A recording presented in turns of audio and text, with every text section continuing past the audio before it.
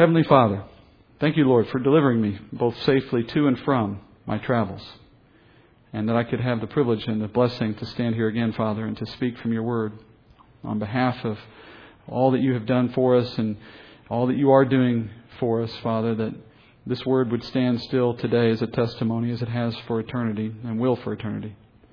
Thank you, Father, that you count men and women like myself, weak and incapable in our own power, as messengers qualified to speak on your behalf by your Spirit. And I also thank you, Father, for the many here, the men and women who gather in your name and make a point every week, Father, to serve you and to prepare for better things to come. We thank you, Father, that you make this opportunity available to us. And yet, Father, we also confess that we don't always make the most of it, that we aren't given over to it at times. We may not be here, and even when we are, sometimes, Father, we're not here, not in all respects. And I know the world impinges upon our hearts, Father, with many cares and worries and pleasures. And those things will never cease, Father, until the day we enter into your kingdom, and then we will finally know the peace that comes from being like you in all respects. But, Father, in the meantime, I pray, Lord, you take those distractions away from our hearts and minds, that the Spirit in each of us, by faith, would speak clearly. But even more importantly, Father, we would hear. Our ears would be open. Our hearts would be made ready. As we start another book in your Scriptures, Father, we long to know what it holds for us. And we know that that will take time and it will take diligence and attention. And let today, Father, be the first step along a path of that kind of attentiveness and give us strength to finish it. We pray this in Jesus' name. Amen. The Lord is captain of His people. He leads us in a variety of ways, and He does it in a myriad of circumstances. Sometimes He'll lead us in dramatic ways, as He did the people of Israel in the desert when He brought the pillar of fire and cloud before them. And then there's other times He'll lead us just in simple directions, like when He spoke to Abraham and He said, "Go to a place I will show you." And then in the way He leads us today by His Word and by His Spirit, it's done in a quiet and ever-present manner in our heart. But then there is a day to come, as you know, when the Lord will return and He'll lead us in person here on earth, living in His kingdom. But across all of the ways in which the Lord leads us, there is one common denominator to the pattern we find in Scripture. And that is that the Lord elevates men and women to participate with Him in the leading process, in the leading of others. The patriarchs, for example, were called to lead their families and the tribes of Israel. Then God called Moses, later Joshua, to lead the nation as they moved through the desert and into the promised land. Today He calls elders to lead the church. And the church itself will one day be called to lead the nations during the time of the kingdom. All of these examples and more like them are showing that the Lord operates through men and women to extend His authority into the world. And we share in that today. This morning we're going to start a new study in the book of Judges. And this is a study of God leading His people, the nation of Israel, in an important period of their history of about 300 years. And doing so through a collection, through an assortment of, well, to be honest, some strange people. Some very interesting characters. This book, as I said, covers about 300 years in Israel's history. It moves us from the period of Moses and Joshua, those times when Israel was moving out of Egypt into the Promised Land, and it moves us toward an eventual arrival of the kings, the monarchy of Israel. And in that way, the book of Judges serves as a bit of a transition period in Israel's history.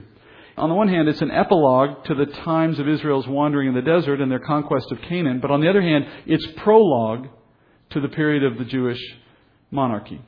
Now, the book itself is called Judges, but to be honest, that title is a bit of a misnomer, since it's really not a book about people who adjudicate law. It's more about military leaders, captains, not judges. And the book opens with Joshua dying, and he was the final military leader that the Lord appointed over Israel when they left Egypt, the man who succeeded Moses in that role. He brought Israel into the Promised Land. He led them for 35 years. The book of Joshua is about 35 years of Jewish history. And he did so through a series of military campaigns which effectively established Israel in the land, in the Promised Land. Now, in that time, in those 35 years, they were able to come into a land that had an established population and fortified cities and all the rest, and they were able to gain a strong foothold in the region. But at the time of Joshua's death, which is where this book picks up, Israel had not yet conquered the land of Canaan entirely, which was God's expectation. So when Joshua dies, you might have expected at this point that the Lord would have appointed a successor, a third military leader, if you will, one that comes like in the same fashion as Moses and Joshua, to complete the process of conquering Canaan. But instead, the Lord expected each tribe in the tribes of Israel to move into their appointed territory in the region, and in so doing to complete the work of taking the land. So it was to be that the tribes would each individually conquer what was remaining in their land by assuming the parts of the land that were given to them. But that does not mean that the Lord intended for His people to operate without any leadership whatsoever in the process. On the contrary, He expected first the patriarchal leaders of each tribe to rule over their respective tribes, over their respective groups.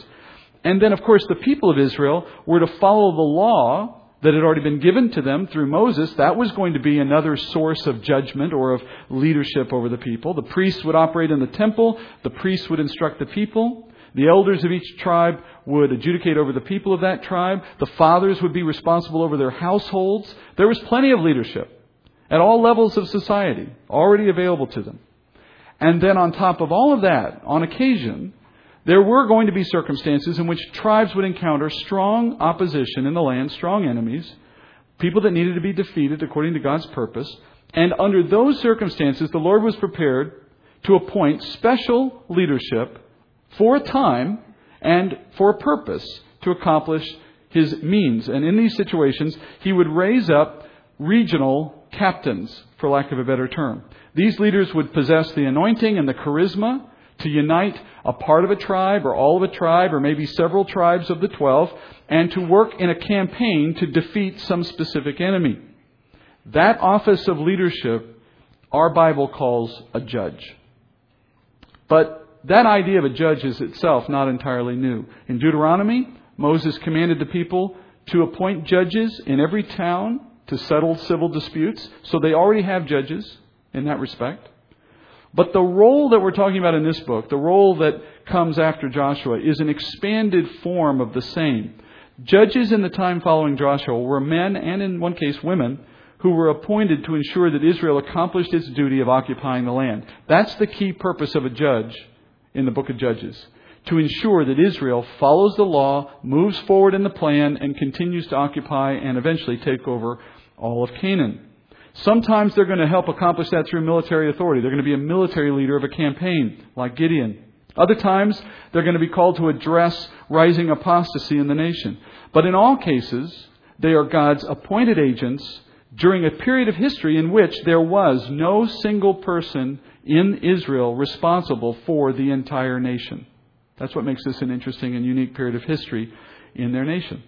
So the book of Judges traces what happens in Israel when God's people are given a law, and they're given the land, and they're given a responsibility to follow and obey Him, but they do not have a single point of national leadership. So the question becomes, as we study this book, how did that work out? Well, you probably already know the answer to that, right? Do God's people possess the ability to, in and of themselves, follow the Lord with their whole heart? And to take what He promised and to accomplish it in the strength that they possess. Is that possible in God's people? Or will it turn out a different way? Well, I hate to give the end of the story away, but it doesn't go quite according to plan. This is most likely a book written by the prophet Samuel, who, when he wrote it, was writing as Saul was king in Israel. And he didn't write this book to provide some complete history of Israel's time during the 3 centuries that the book covers. That wasn't his purpose. Instead, he wrote a very selective record of what happened in those 300 years. He focused on certain events, certain people, and he did so for a very specific purpose. He wanted to explain why kings came later. The book of Judges is Saul's explanation of why you find kings arriving and later why David must ascend over Saul. This is a book of both why you have kings and why David needed to be the king instead of Saul. So when Samuel wrote this book, Saul was king, but he knew David had been anointed to be king. So he wrote to explain to Israel the circumstances of that situation prophetically. In fact, the Jews themselves recognize this purpose because they place the book of Judges among the prophets, not among the historical books, because they see it in that way. Now, since Samuel wrote Judges to explain history, as it turned out, then it falls upon us, I think, this morning to do a little historical homework of our own in preparation for the study of Judges. Because I think you have to understand what comes immediately before and immediately after the 300 years that Judges represents. So we're going to do that this morning as a bit of introduction to the rest of the book of Judges. And just to throw another kink in the process for you, we're going to begin the book of Judges with the final verse of the book. So turn with me to Judges 21, verse 25. Now I promise we're not going to read the book backwards, so I will not be going backward more than this, but we just want to start with how the book ends. So, as I said, we need to do a little history here on what happens before and what happens after, and I'm going to do those in reverse order. We're going to look at what happens after first. Verse 25. In those days, there was no king in Israel. Everyone did what was right in his own eyes. You've probably heard this ominous ending to the book before, although you may not have realized where it came from, but that phrase, that verse, is something you may have heard repeated. Samuel says, in those days there was no king. Now what he's doing, of course, is reminding his readers that Israel didn't always have a king. In fact, the nation existed for over 350 years without any king at all during that entire time. In place of a king, they were led by various men, as I already mentioned, including tribal elders, prophets, and captains of the army. And above all, they were ruled by God Himself, leading and instructing His people in the desert and then later in Canaan. So Samuel begins with telling the reader that there was a time before kings, but then he goes on to tell us not all was well with the people during this time. Increasingly, in the years from Moses until the death of Joshua, the people did what was right in their own eyes. That phrase is intentionally ironic. The Hebrew word translated right, yashar, it literally means to act in an upright manner. That is, to act in a righteous manner. So Samuel says this. He says that each Israelite did what was upright, what was righteous, but in their own eyes. Now you see the irony, right? The qualification he adds there at the end, in their own eyes, it serves to contradict the idea that they were doing right in the first place. And so it's ironic. Because, friends, the phrase, in your own eyes, it's a euphemism that means acting according to your own interests or your own standards. It means looking out for number one. It means doing what feels good. For example, if I were a Jew living back in the day of Samuel's writing, and if I was to do what was right in my own eyes concerning, let's say, the Sabbath, then what that means is, when I preferred to observe a Sabbath, I observed a Sabbath. But when I preferred not to observe a Sabbath, I didn't. I did what was right in my own eyes. Some days it felt right, some days it didn't. Sometimes it suited my needs and purposes, sometimes it got in the way of what I wanted, and so I did what was right in my own eyes. On the other hand, someone else had a different opinion, they did what was right in their eyes. But we were all doing right. Or so we thought. Now you can immediately see the problem here, can't you? In matters of righteousness, there can only be one right way. By definition, God's way. As Jesus says to the young rich ruler in Luke chapter 18, verse 19, Jesus said to him, "Why do you call me good? No one is good but God alone." Right? I've said this in here before.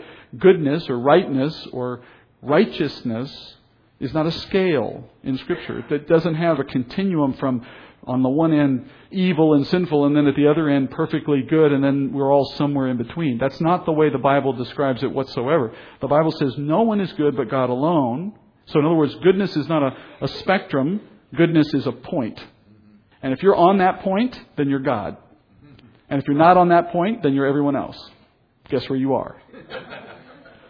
If that's the only thing you learned today, then I've done my job.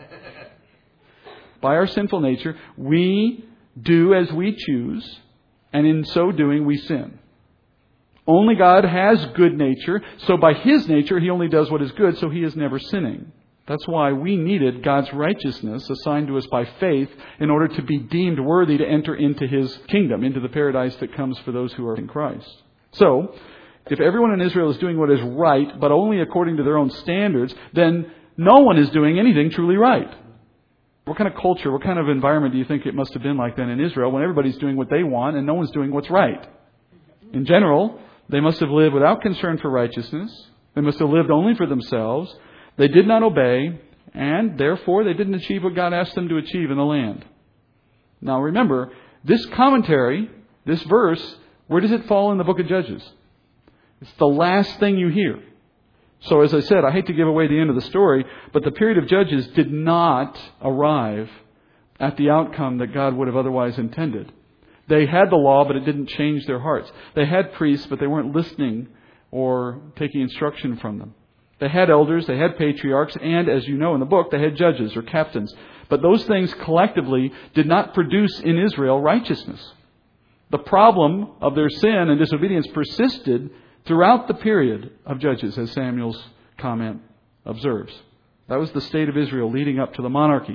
So God gave Israel leaders and all the other things we mentioned, and none of it could overcome the sinfulness of their hearts. Interestingly, when you look at the books written about the kings, 1st, 2nd Samuel, 1st, 2nd Kings, and so on, these books demonstrate yet again that even in the arrival of the monarchy, these problems persisted. That is not to say that monarchy won't eventually arrive at the solution. The problem is not monarchy. The problem is who your monarch is. So all of these things are leading us down a trail of understanding that the sinfulness of men must be contained or constrained or dealt with through supernatural means by God alone. Men don't have the solution. That's sort of the undercurrent of all of this. But the details matter, and that's why we're going to study the book. So Samuel wrote this account to demonstrate the ineffectiveness of human leaders, local temporary leaders that could not bring righteousness into Israel, because in the end, every person just did what they judged to be right in their own eyes. What they needed was a strong enough leader who could take the entire nation and direct them into righteousness. Ultimately, David pictures that leader, though he is not that leader. He pictures that leader, Christ himself. But before we can properly understand the need for Messiah's rule, it's important for us to understand why all the other options fail. It's a process of elimination. When you see the needs of men unmet by every other dispensation God provides, then we can finally understand the need for a kingdom with the King Christ. Having seen the end of the story, and of course that's a depressing end, and hopefully won't set your mind against the book, let's go back to the moment right before the period of Judges begins, and let's understand what Israel had coming in and where they started. And we need to begin with Joshua's speech to the people shortly before his death, which occurs in the final chapter of the book of Joshua, Joshua 24. So we're going to study all of 24 today. It doesn't take long. It's really one long speech that we can summarize in several chunks. But it sets the stage for where we're going in Judges. Look at chapter 24 of Joshua. If you're not sure where this is, it's the book right before Judges. Verses 1 through 13 begin. Then Joshua gathered all the tribes of Israel to Shechem and called for the elders of Israel and for their heads and their judges and their officers, and they presented themselves before God. Joshua said to all the people, "Thus says the Lord, the God of Israel, from ancient times your fathers lived beyond the river, namely Terah, the father of Abraham and the father of Nahor, and they served other gods. Then I took your father Abraham from beyond the river and led him through all the land of Canaan, and multiplied his descendants and gave him Isaac. To Isaac I gave Jacob and Esau, and to Esau I gave Mount Seir to possess it, but Jacob and his sons went down to Egypt. Then I sent Moses and Aaron, and I plagued Egypt by what I did in its midst, and afterward I brought you out. I brought your fathers out of Egypt, and you came to the sea, and Egypt pursued your fathers with chariots and horsemen to the Red Sea. But when they cried out to the Lord, He put darkness between you and the Egyptians, and brought the sea upon them and covered them. And your own eyes saw what I did in Egypt. And you lived in the wilderness for a long time. Then I brought you into the land of the Amorites who lived beyond the Jordan, and they fought with you. And I gave them into your hand, and you took possession of their land when I destroyed them before you. Then Balak, the son of Zippor, the king of Moab, arose and fought against Israel, and he sent and summoned Balaam, the son of Beor, to curse you. But I was not willing to listen to Balaam. So he had to bless you, and I delivered you from his hand. You crossed the Jordan and came to Jericho, and the citizens of Jericho fought against you, and the Amorite, and the Perizzite, and the Canaanite, and the Hittite, and the Girgashite, and the Hivite, and the Jebusite. And then I gave them into your hand. Then I sent the hornet before you, and I drove out the 2 kings of the Amorites from before you. but not by the sword or your bow. I gave you a land on which you had not labored, and cities which you had not built, and you have lived in them. And you are eating of vineyards and olive groves which you did not plant. So this whole speech takes place just before Joshua died. He calls all the leaders of Israel. You notice the list here included elders, heads, which means leaders of tribes, and also judges, you notice, and officers of the military. He brings all of these to Shechem, which was the traditional home of the patriarchs, and collected all of these men together, knowing he was about to die. And in preparation for that moment, he recounts briefly the history of the people of Israel from the time that they were formed in promises given to Abraham all the way through to the present moment. And as he does this, he explains that Israel's fathers have lived from ancient times, from beyond Jordan, in the Ur, that they started as pagan worshippers, as Abraham's father did and as his family did. He brought them into the land. He made promises. He multiplied them. Then, when the time was right, he took them down to Egypt, where they could incubate, if you will, becoming a people there.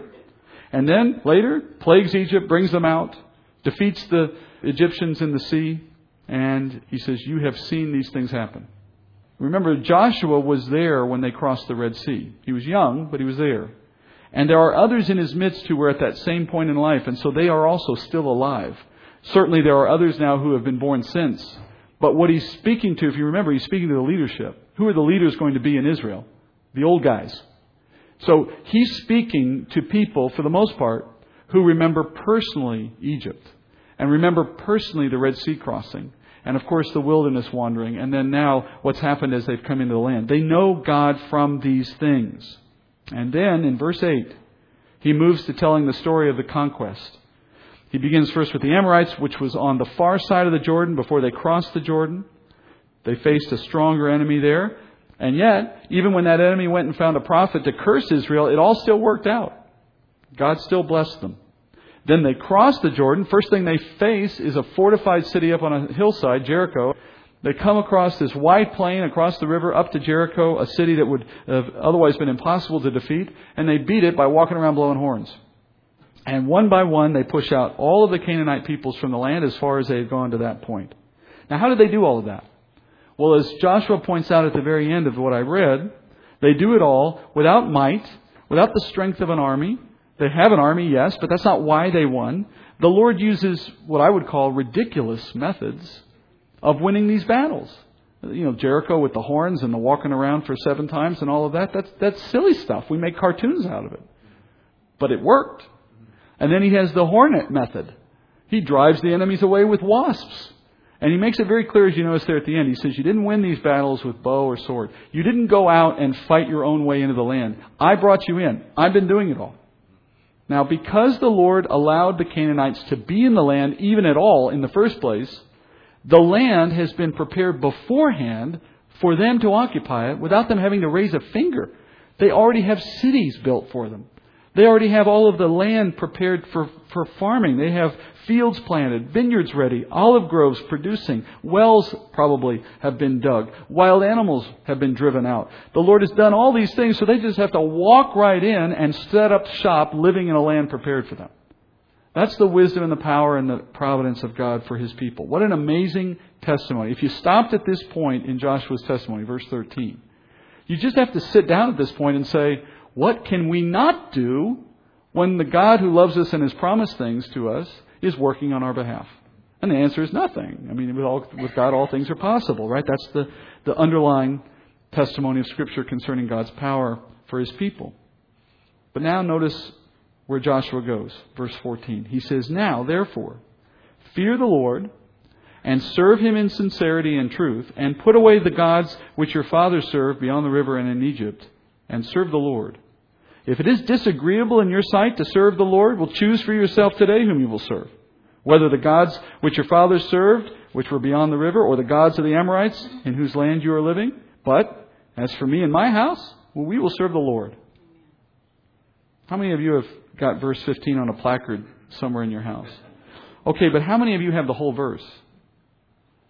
It's interesting, isn't it, that we've taken that verse and we've cut it down. It's strange in a way. I don't know why we do that necessarily. Maybe it's just because it's more pithy when you take out the heart of it. But notice the whole verse, the entire context, and not just 15, but also 14. The entire context makes clear Joshua has his doubts about these people. This is not some kind of rallying cry for the people of Israel. It's really an indictment. He asks sarcastically, that is, after all the Lord has done for the people, all that I just told you about, all that you have seen with your very own eyes, if you still find it disagreeable to serve this God, well, then you got to choose someone, like the famous prophet Dylan said. You got to serve somebody. We all got to serve somebody. So who's it going to be? Maybe he says you just go back and serve the gods that your fathers were serving before they found the true living God over the river. That is the river Euphrates he's talking about. Or perhaps you prefer the new gods you're finding among the Amorites on the east side of the Jordan. He says, pick somebody. But he says, as far as my house, we're going to serve the Lord who is clearly the living God and has done all that He has promised. Now that statement is part of verse 15, that statement of we will serve the Lord. We know it so well. But consider what Joshua is really saying. He's saying that these people were making choices that were right in their own eyes, to use the phrase from Judges. And the conclusion that was coming among the people was apparently they were choosing different gods, despite their history. In other words, you don't say this, as Joshua has said it, you don't say this to a group of people who are all 100% serving the living God, do you? You wouldn't even raise the question. The reason he's saying this is because it would seem there are people in Israel right then and there already willing to serve other gods. They're at least toying with it if they haven't already jumped into it with both feet. They're looking at the Amorite gods. They're wondering about the gods of their fathers.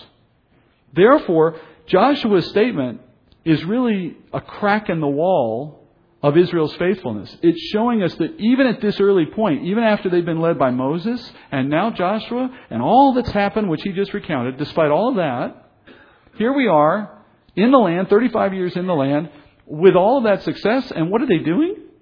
They're wondering, at least some of them are wondering who the God is they should worship. We've seen this before, right? I mean, in terms of Scripture, study of Scripture. Remember Moses, they were barely a few weeks out of Egypt after all of what you saw going on there. And they're building calves, right? They're doing things that you can't imagine doing after such a short period of time. So this is hardly unprecedented. It seems as though their wandering hearts have shown up again here. And still, look what they answer to Joshua in verse 16. They say what is essentially the same thing they said to Moses in the desert. 16, the people answered and said, "Far be it from us that we should forsake the Lord to serve other gods." Methinks they do protest too much. Verse 17, "For the Lord our God is He who brought us and our fathers up out of the land of Egypt from the house of bondage, and who did these great signs in our sight and preserved us through all the way in which we went and among all the peoples through whose midst we passed. The Lord drove out from before us all the peoples, even the Amorites who lived in the land. We also will serve the Lord, for He is our God." That's a very unequivocal statement, isn't it? Very convincing. The words sound right, but we know from the history of Israel, words are cheap. And again, in this case, they prove to be. Following their profession of obedience, look what Joshua says to finish this chapter, verses 19 through 28. He says something very similar to what Moses said under similar circumstances. Verse 19, "Then Joshua said to the people, 'You will not be able to serve the Lord, for He is a holy God. He is a jealous God. He will not forgive your transgression or your sins. If you forsake the Lord and serve foreign gods, then He will turn and do you harm and consume you after He has done good to you.' The people said to Joshua, 'No, but we will serve the Lord.' Joshua said to the people, 'You are witnesses against yourselves that you have chosen for yourselves the Lord to serve Him.' And they said, 'We are witnesses. Well, now therefore put away the foreign gods which are in your midst and incline your hearts to the Lord, the God of Israel.' The people said to Joshua, 'We will serve the Lord our God and we will obey His voice.' Well, so Joshua made a covenant with the people that day and made it for a statute and an ordinance in Shechem. And Joshua wrote these words in the book of the law of God, and he took a large stone and set it up there under the oak that was by the sanctuary of the Lord. Joshua said to all the people, 'Behold, this stone shall be a witness against us. For it has heard all the words of the Lord which He spoke to us. Thus it shall be for a witness against you, so that you do not deny your God.' Then Joshua dismissed the people, each to his inheritance." That last phrase there It's the moment when he says, now go to the parts of the land that I told you you have, to your respective area of Canaan, and settle it. That's what he's saying. But of course, the main point of this, Joshua's doubt in their profession is clearly evident, isn't it? He even starts at the beginning in verse 19. He says, you're not going to be able to serve this God, the one that you say you're going to be able to serve, because He won't forgive your sin of idolatry. Why does He say God won't forgive them? I mean, is God incapable of forgiving His people? No, of course not. What He's saying, though, is that once they forsake the Lord to worship foreign gods, which is something Joshua knows is coming, because evidently it's already started, He says, once you do that, they will have repeated what their fathers did at the mountain. It's the same sin again. And when you break this covenant, the covenant of law that they're under, and you sin in that regard, there is no forgiveness in that covenant for idolatry. There's no sacrifice for that sin. There's no get out of jail free card for that sin. What is the consequence of idolatry under the law? Death. That's it. That's all it was provided for. So He's saying there won't be a forgiveness for this sin. And where are they already? What are they already doing? They're already doing the thing for which there is no forgiveness, which is why He can say to them right now, you're not going to be able to do this. It's too late. Not as an individual. We're not saying on the individual level someone by faith isn't forgiven. No, that's a totally different issue. He's talking about as a nation of people under a national covenant, here's the consequence of breaking the covenant. It's God putting them out of the land. Not right away, but it's coming. Nevertheless, the people persist. They claim they will obey. And so Joshua says, fine, we're going to set up a stone here and we're going to renew this covenant. The covenant he establishes here is not a new covenant. It's the old covenant. It's the law done again, much like Moses did in Deuteronomy. Moses went through that same process a second time in Deuteronomy. Joshua does it here a third time. It's not like it ever went away. It's for their understanding. For this generation to just get the point, you're supposed to do these things. And he set up a stone. Look at the phrasing, though, he uses and the Bible uses about this whole process. He says, you, in verse 22, you are witnesses against yourself. Then later, this stone will be a witness against you. What it means is this will be something that later convicts you to show you were unfaithful. It's presuming where things are going. And so he sets up this covenant and puts this marker. By the way, this marker, he says he puts it under this oak. This is the same oak where Abraham set up his altar when he was in the land. It's the same oak in Shechem where Jacob buries the idols that his wife took from Laban. In fact, there is a large standing stone that has been excavated at a place in Shechem which matches this description. Could have been perhaps the same stone. So we're talking about something that lasted there a long time. The question then arises, why does Joshua do all of this right before his death? What's he trying to accomplish here? Well, he knows that following his death, the Lord is not going to appoint a new national leader. If there were to be a new national leader, he would have been told because he would be the one to go appoint him. Moses knew Joshua was the guy from an early point and was building him up and preparing him for that opportunity and then appointed him in the day. Joshua's had no such indication from the Lord, so he understands where things are going. There's not going to be a new Joshua. There's going to be campaigns of war, but not on the scale he's led them. There's going to be enemies, but it's going to be regional. Tribal rule now is about to take hold. And so all that remains is for all these tribes to do what he says in the last verse. Go get your inheritance. Go settle the land. Possess it. Live in safety. And they are going to see that outcome provided they continue in the covenant that the Lord gave them. And of course, doing that in faith is nothing more than simply recognizing, if God has brought us this far, what do we have to fear in going further? But they have to do these things without a strong anointed leader who will compel obedience and deal with rebellion the way Moses and Joshua have been doing. So the nation says, we're going to do it. Look at the last part of the book, verse 29.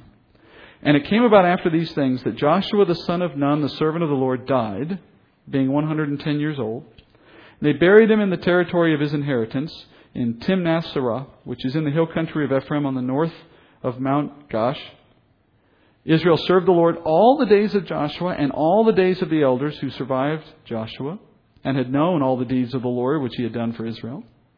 Now they buried the bones of Joseph, which the sons of Israel brought up from Egypt at Shechem, in the piece of ground which Jacob had bought from the sons of Hamor, the father of Shechem, for 100 pieces of money. And they became the inheritance of Joseph's sons.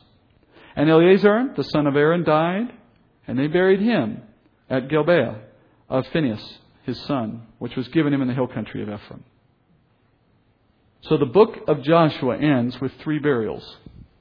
Joshua at first dies at 110, and his life testimony was that under his leadership, the people of Israel, largely speaking, served the Lord. That doesn't mean they lived perfectly. It doesn't mean they didn't sin. What it means is that the nation did not fall to serving other gods as long as Joshua was around. And they remained true worshipers of Yahweh. His leadership was largely responsible for that faithfulness, which is what you see here. Him and the elders with him who all knew of what God had done in Egypt. So just as his strength of leadership was a deterrent to rebellion, now the question remains, without him there, what will be that deterrent? Then verse 31, it says the people could remember the deeds of the Lord in bringing them out of Egypt. So memory is sort of a second advantage that Joshua had. He was leading a group of people who, at least among their elders, knew themselves what had happened before. But once the memories fade, the elders are gone, Joshua's gone, what will that mean for the nation of Israel? Secondly, then you see the high priest being buried, Eleazar. He ruled at the right hand of Joshua. He's one of those men who also knew of the things God had done and could teach from that perspective, but now he's gone. And then you have Joseph being buried. Now, Joseph obviously has been dead for a long time. They've been carrying his bones around for the whole 35 years they've been moving around the nation after he is brought up out of Egypt. But now Joseph has been put back in the ground. It seems to be a completion of a cycle there, of an ending to a chapter in Israel's existence. Now you have that final patriarch who left the land reinterred in the land, and the memory of him will fade as well, at least among some. It's one thing when you're still carrying his bones around. It's another thing when he's finally in the ground and you're not thinking about him so much anymore. So all the tangible pieces that connected those in the land with how they got there, the Joshuas, the Eleazars, the elders, and even the bones of Joseph, all of that's gone. So as it ends with 3 burials, the nation enters this new period, as Judges explains, a period when men did what was right in their own eyes, and yet the Lord has not forsaken them. So then next week, when we begin Judges proper, chapter 1, we get to understand how He rules over His people during those 300 years of history with the aim of still expanding to complete the occupation of the land while dealing with the rising sin of the people. And as we know already, the end of that story is one in which we see confirmation that in the heart of men there is no good. But by God's hand there can be. And through leaders He will occasionally bring success. Let's go to the Lord in prayer, and then we'll enter into communion and corporate prayer. Heavenly Father, I thank You, Father, as always, for the study of Your Word, for a chance to begin anew in a new book. And in light of our teaching this morning, Father, I thank You for leaders, for men and women who You call and anoint at times to bring a word, a prayer, a song, or perhaps godly wisdom and counsel, admonishment even. We thank You, Father, for the way leaders take opportunity in our lives to bring us closer to You and to bring obedience out in our life. And forgive us, Father, for times in which we do not avail ourselves of those opportunities, in which we turn aside from leaders that You've given us. And Father, I pray for our leaders. I pray that they would be strong in the Lord, that they would have wisdom, and that they would be upright, not according to what is in their own eyes, but according to Your Word and by Your Spirit. I pray, Father, that we would be useful in the lives of others as leaders at times. And as we return to the book in weeks to come, Father, I pray that You'd continue to show us how You can take the weak things of the world, show Your strength through them, turn hearts to repentance, bring about revival at times, Father. Use even those who would oppose You to strengthen Your purpose. We want to see those things, Father, because we know in our own life we face those same trials from time to time, and we want encouragement. We need that strength to know that You are ever present, always in control, Father, always working for good in our lives. Let us have that confidence as we study. And thank You, Father, for the chance to do it in weeks to come. We pray all these things in the name of Jesus. Amen.